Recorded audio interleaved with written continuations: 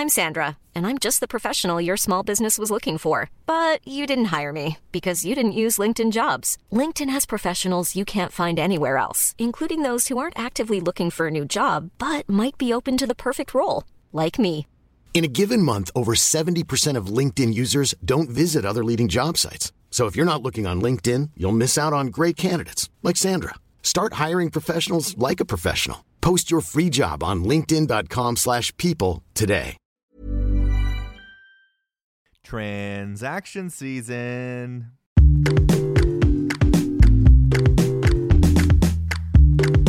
It's your Yahoo Sports Canada daily podcast for Tuesday, November 5th. But first, sports.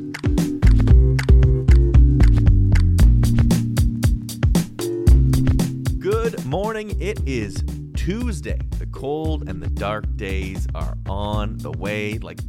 It was dark at 5 p.m. yesterday. I know everyone said that, but brutal. But there is some light in that darkness. The cold and dark does have some benefits. Number one, couch blankets. Number two, all the more reason to stay inside and watch sports at night. Couch blankets and sports, basically describing my 30s so far in 2 words. Anyway, on to the show. It was goals last night in the NHL. 3 of the 4 games saw at least one team score 6 times or more. The Ottawa Senators beat the Rangers 6-2. Brad Marchand had 5 points as the Bruins had a 6-4 barn burner against the Penguins, and the Predators beat up the lowly Detroit Red Wings real bad. And hey, Connor McDavid? He had another one of those, oh yeah, Connor McDavid is better than just about everyone goals last night. He's just too fast. He's just unbelievably fast.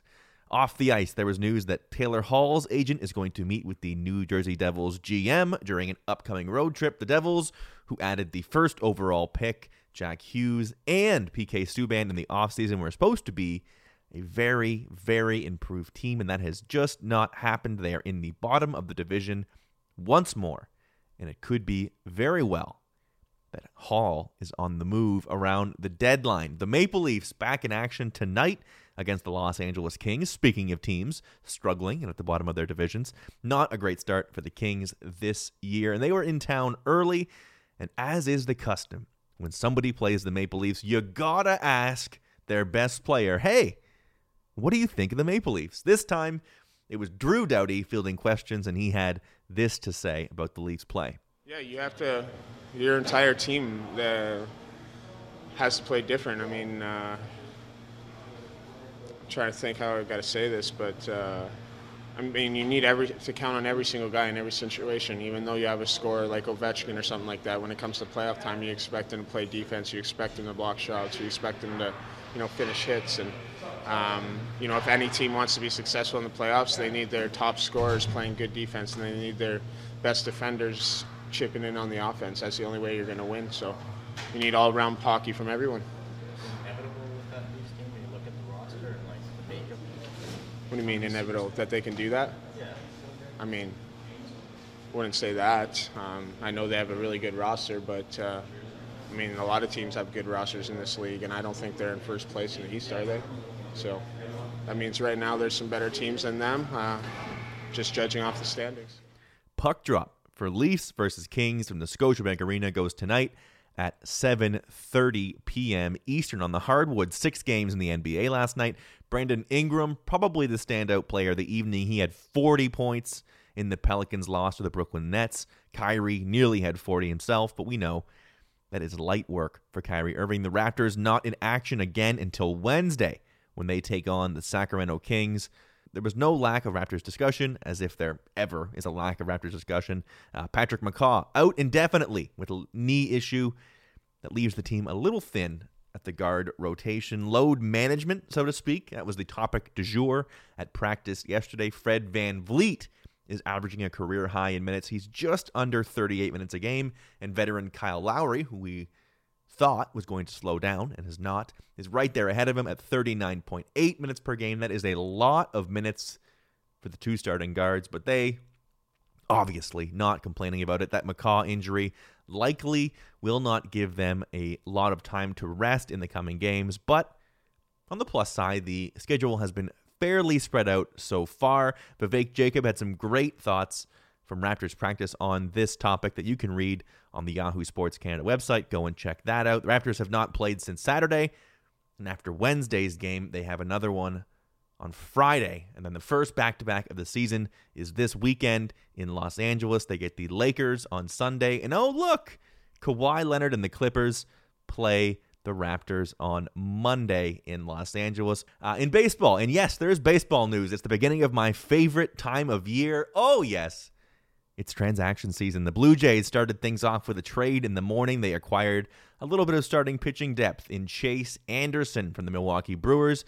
Chad Spanberger, a 24-year-old Double-A first baseman, went the other way. It was also deadline day for 60-day injured list reinstatement. So teams around the league needed to find room for guys they had on the injured list. They need to make some room on the 40-man roster to fit those guys back in. The Blue Jays were involved in this. They had 5 players head out.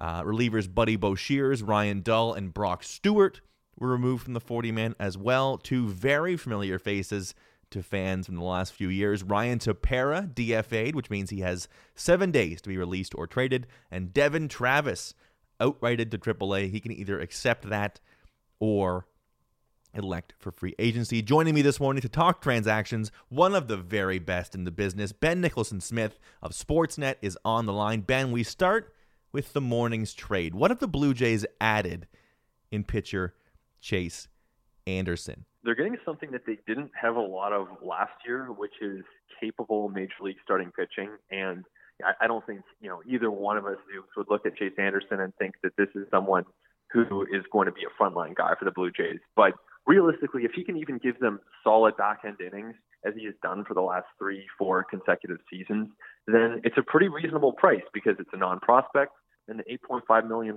salary is pretty reasonable too. Now, in terms of his career, really average is the word that seems to get around. He sort of excels in soft contact and comes up short in home runs. How do you see that playing sort of in this patchwork Blue Jays rotation right now? Man, there are times that average would have been a disappointment relative to what else was in the Blue Jays rotation. But for those of us who watched the team closely last year, I think average sounds pretty good. I mean, you could do a lot worse than average as the 2019 edition of the team really puts the test. So, I think this is an upgrade. And the nice thing, too, about starting pitching is you're never going to have too many guys. If Anderson struggles, then they can find room for whoever it is that's having a great season at AAA. And the same goes for the next additions that they're going to have to make in that rotation. We also got a little bit today of my favorite thing, which is bottom of the roster churn. It was 60-day IL cutoff day. We saw some familiar faces in Devin Travis and Ryan Tepera cut from that lineup, as well as Buddy Boshears, Brock Stewart, and Ryan Dull. But as those first 2 names, Travis and Tepera, what is behind sort of the decision to knock those guys off the 40-man? Well, essentially, this amounts to early non-tenders. They were both arbitration eligible, would have been making $1.5 to $2 million in 2020. And the Jays, by virtue of cutting these guys, essentially said, we didn't want to pay you that price through arbitration. So instead, they're free agents, or in Tepera's case now, kind of in DFA limbo. But it is interesting, too, as a little footnote, that now you look at that 40-man roster, and there's no remaining tie to the 2015-16 teams because Justin Smoke hit free agency a few days ago. So it's really completely turned over now under Ross Atkins and Mark Shapiro. And this begins the offseason. We look at what is sort of on the Blue Jays checklist. Obviously, starting pitching is number one. Do you have an idea of sort of the style or the level of pitcher that you can expect them to be in on in the offseason rush here?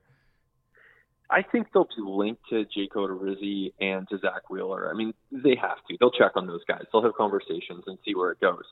I don't necessarily expect that they will land them. I'd be probably less surprised if they end up with a Tanner Roark or a Kyle Gibson, guys who historically have slotted at the back of rotation. But the Blue Jays will certainly be linked to some guys with more upside, like Odorizzi and like Zach Wheeler. And I think for prices, I mean, there's absolutely price points where the Blue Jays would sign those guys. But we'll see where their market leads. We'll see, what the demand is like for pitching. You've got some teams like the Angels that could be really motivated to go after those guys and throw big numbers at them. The Jays will be disciplined, but they'll be in that market as well. We saw some familiar faces come available in the last couple of days in some spots where the Jays may be looking to upgrade as well. First base being chief among them. Eric Thames generated a lot of excitement today online. We saw Edwin Encarnacion, right after the season ended, have his option declined. Is there any inkling on your end of what they'll be sort of pursuing outside of pitching in terms of positional upgrades? Yeah, I think, first base or multi-position bat is on their list, and they're also going to be looking for center field help if they can find that. Of the two names that you mentioned, former Jays, both of them, I think James is the better fit. And, I wrote about this the other week, but I think if you bring Encarnacion back and you're just banking on a return to form in his age 37 season, there's a lot that can go wrong there from the PR side, from the performance side. I don't know if that's what you want to do. Whereas Thames, a little bit younger, left-handed bat too, which is nice, balances out the order a little bit, and he can play a little bit of first base, a little bit of outfield if you need him. So of those two guys, if you could get Thames for a 1-year, $2.5 million deal, I think that'd be a great move. League-wide, it was also deadline time for teams around the league to decide on the vesting team options and qualifying offers for their free agents or guys with option years. Some intriguing names became free agents yesterday. Julio Teheran, Cole Calhoun, Pat Neshek, Eric Thames, as we mentioned, Didi Gregorius from the Yankees, among many, many others. There are 168 free agents remaining, according to MLBPA Communications, and more will be joining them after the non-waiver deadline in early December. Transactions, honestly, my favorite thing. And lots more of them coming in baseball and every sport in the coming months as well. The MLB announced all the award finalists. Every award, all the finalists were named. No Blue Jays anywhere among them. No, Vladdy and Bo did not get Rookie of the Year votes, but there was one Canadian up for an award. Mike Soroka of the Atlanta Braves, a pitcher, was up for Rookie of the Year in the National League. A full list of finalists is available on the Yahoo Sports Canada website. Some very intriguing names. Mike Trout, of course, up for AL MVP, along with Alex Bregman and Marcus Semien of the Oakland Athletics. Lots more nominations and finalists where that came from. And we will get into who wins those awards next week as the awards come out one day at a time during the week. But that is for a later date. As I mentioned earlier, the Maple Leafs play tonight against the Los Angeles Kings. I will be here tomorrow morning to talk to you all about what happened in that game and in everything else that happened in the sports world. That will be tomorrow morning, but this is this morning, and that is all the time we have for today's show. I will talk to you tomorrow about everything going on in the world of sports. Until then, have yourself an excellent Tuesday.